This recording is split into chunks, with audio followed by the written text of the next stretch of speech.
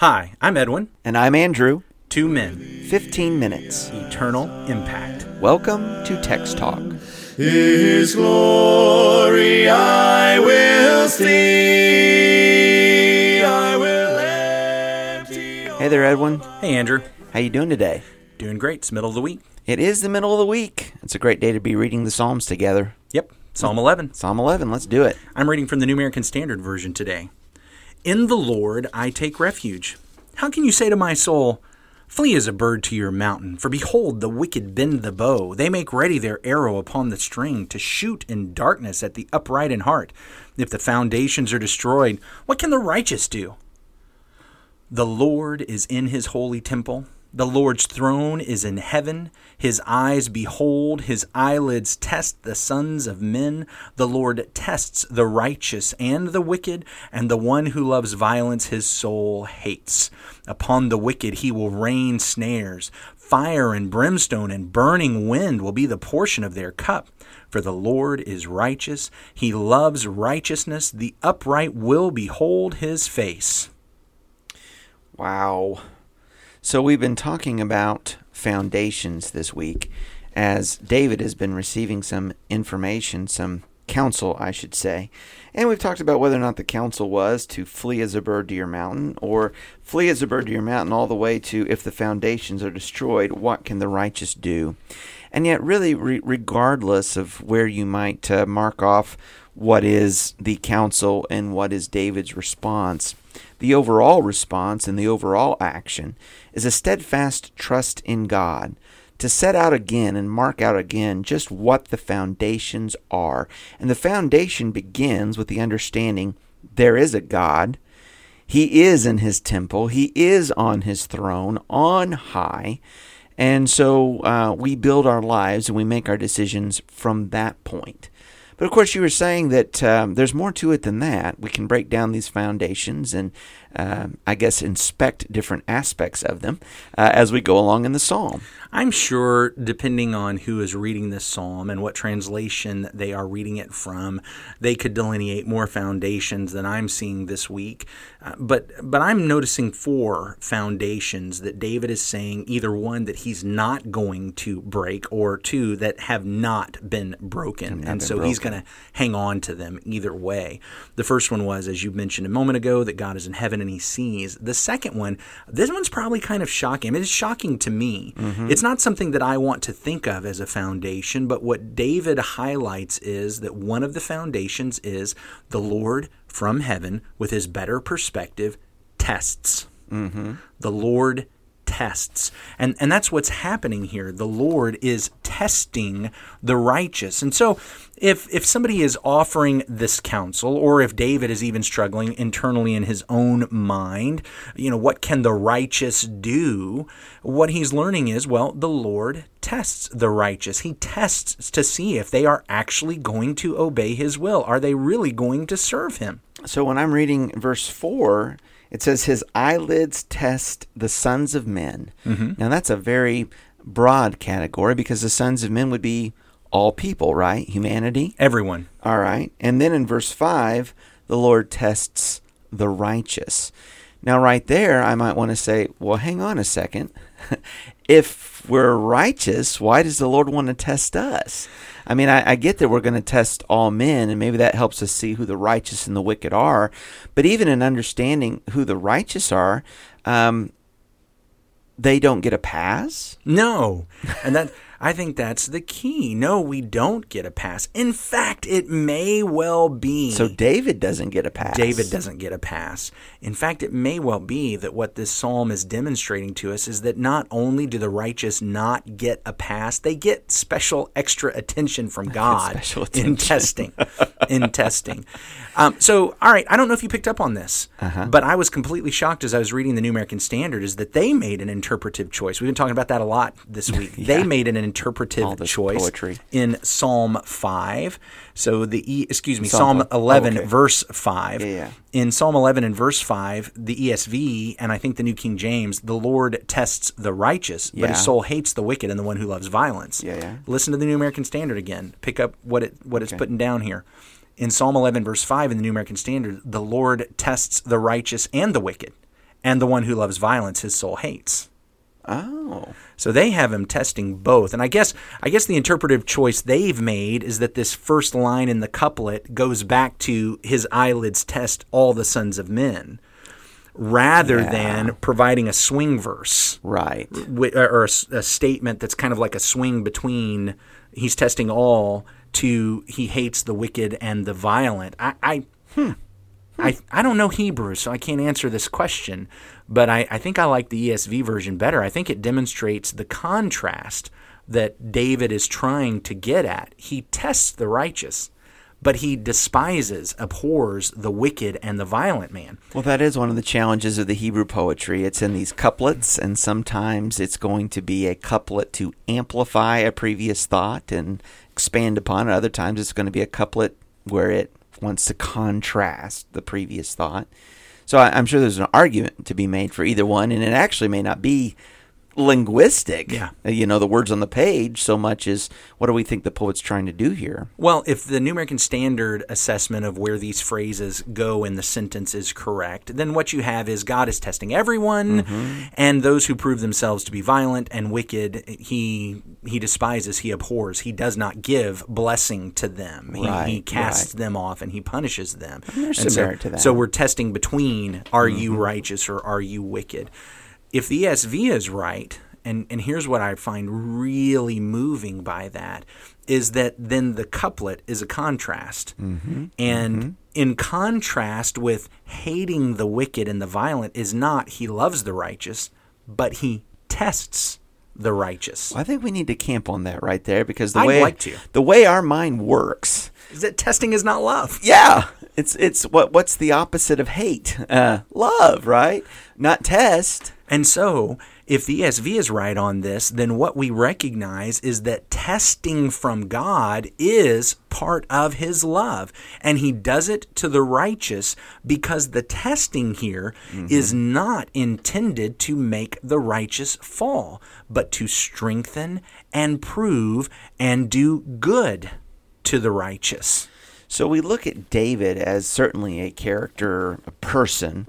I don't mean character in some fictional way, but a person in these texts who had many trials and testings, whether it was going and facing a giant by the name of Goliath or being chased by King Saul.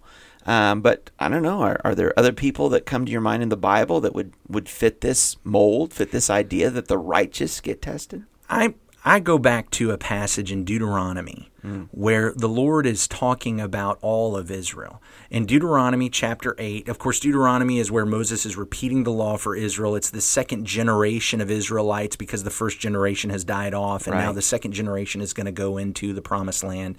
He's repeating the law for them. And in Deuteronomy chapter 8, as he's repeating some of what they had experienced, let's see here, verse 11, this Deuteronomy 8:11, take care lest you forget the Lord your God by not keeping his commandments and his rules and his statutes, which I command you today, lest when you've eaten and are full and have built good houses. And he goes on and talks about them possibly turning from the Lord. Verse 14, you forget the Lord who brought you out. Verse 15, who led you through the great and terrifying wilderness with its fiery serpents, who brought you water out of the flinty rock. And then in verse 16, who fed you in the wilderness with manna that your fathers did not know, that he might humble you and test you, to do you good in the end. Beware lest you say in your heart, my power and the might of my hand have gotten me this wealth. So here's this idea of God tests in order to do good for his people, for his covenant people. He has done all of these things in order to test, and this idea of testing is order to prove, in order to refine, in order to make you better. This is the kind of testing that's not let's sit down and see how many answers you know, and I'm going to decide whether you get a passing grade or not. This is the kind of testing, like I'm going to test metal. And so how do you test metal? Well, you put it in a crucible and you set it over a fire. Now, the interesting thing is when you test metal, you're not simply just trying to find out how good the metal is. You will find out what quality the metal is, like the gold or the silver. Right. But what'll happen is that the slag, the garbage that's in the metal will rise to the top, and you can skim it off. Yeah. Okay, so the testing does two things at once. It shows the quality but it also helps improve the quality. Now, the distinction is that with the gold or the silver, I mean, it can happen every time because the gold and the silver has no choice. But when we are tested, when we are thrown in the fire, sometimes we hang on to the slag. God is trying to get the slag to rise to the top so that it can be skimmed off. But we decide we want to hang on to it, and we don't let him. Yeah, and maybe that's part of the foolishness of the counsel here that we've been talking about. The idea is to quit God, save yourself, go to the mountains. God's not responding. In the moment of testing and trial, the temptation is to quit God. Yeah, I want to hang on to my stuff. Yeah. I want to hang on to. I don't like this testing. I don't like being proved. If God would make me go through this, He must not either be out there or He's not all that loving. And that's why it's a foundation. God tests the righteous, and I do want us to see that the contrast is with hating the wicked. And we'll talk a little bit more about that, I think, tomorrow because of the righteousness of God. I know that's also a shocking part of this statement, but He tests the righteous because He loves the righteous. So when I look back, we were talking, was it yesterday's episode or 2 days ago, about the decade that is 2020? Because when people hear this, of course, we're after the election and all that. But just looking back over this year, it has been a very challenging year with the pandemic, with the economy, with unrest in the streets. I mean, just a very, very challenging year. And in all of these tests and trials, it really has shown what's going on in people's hearts. And it really has shown what people think and how they choose to speak and interact with one another. It's shown some things, about our government. It's the kind of stuff that obviously all of these sorts of forces are at work and interplay and have been brewing sort of undercover maybe for years. You have a big national crisis, and it just blows the lid off everything. We see what we got, for good or ill. Here's some reality where we are. And so I guess I see that same principle, in my own life, in my spiritual relationship with God, whether it's my own response to, broader national circumstance and trials, or even my own personal trials and crisis. It's going to show, among other things, where I am with God. I've got one of two choices or options before me in the midst of this crucible. Mm-hmm. I can either allow all of this to be refining. In other words, it's pulled the slag to the top. It's shown me where I am impatient, where I am angry. It's shown me where I'm hateful or malicious. It has shown me where I'm sinful or where I'm untrusting. It's shown me these things, and I can thank God and praise Him for it and allow Him to remove that from my life and grow and pursue holiness. Or I can start getting self-defensive.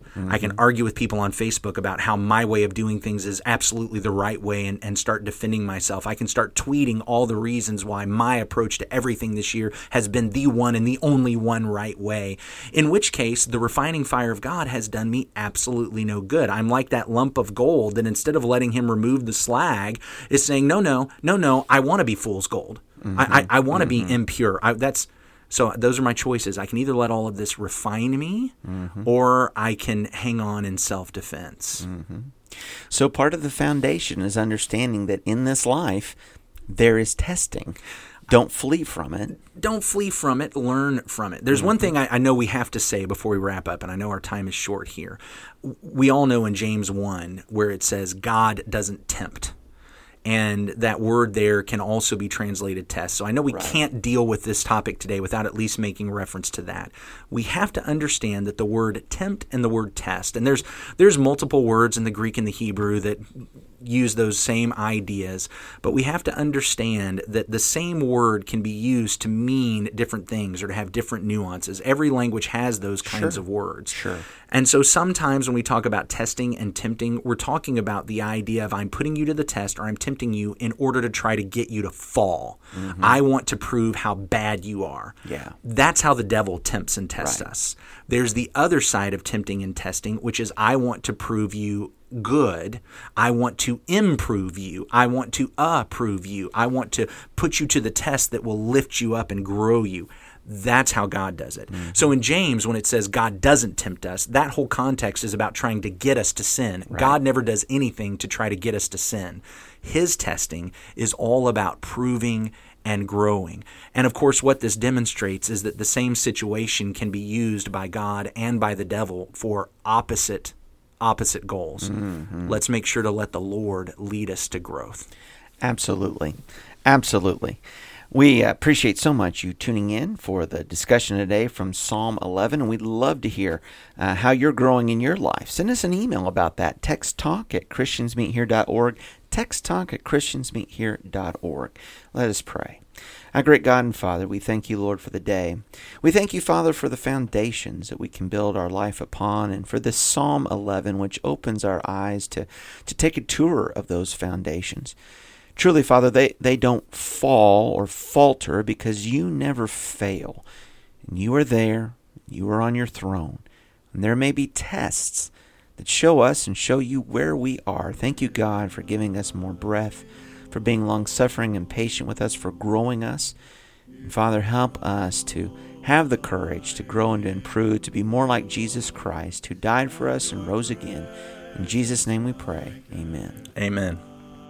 Thanks for talking about the text with us today. I'm Edwin Crozier, and I'd like to invite you to join the Christians who meet on Livingston Avenue this Sunday for our Bible classes and worship.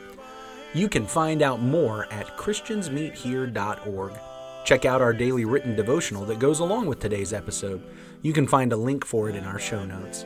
Michael Eldridge wrote and sang all 4 parts of our theme song. You can get more from him at acapeldridge.com. Remember to subscribe, rate, and review our podcast so others can learn about it more easily.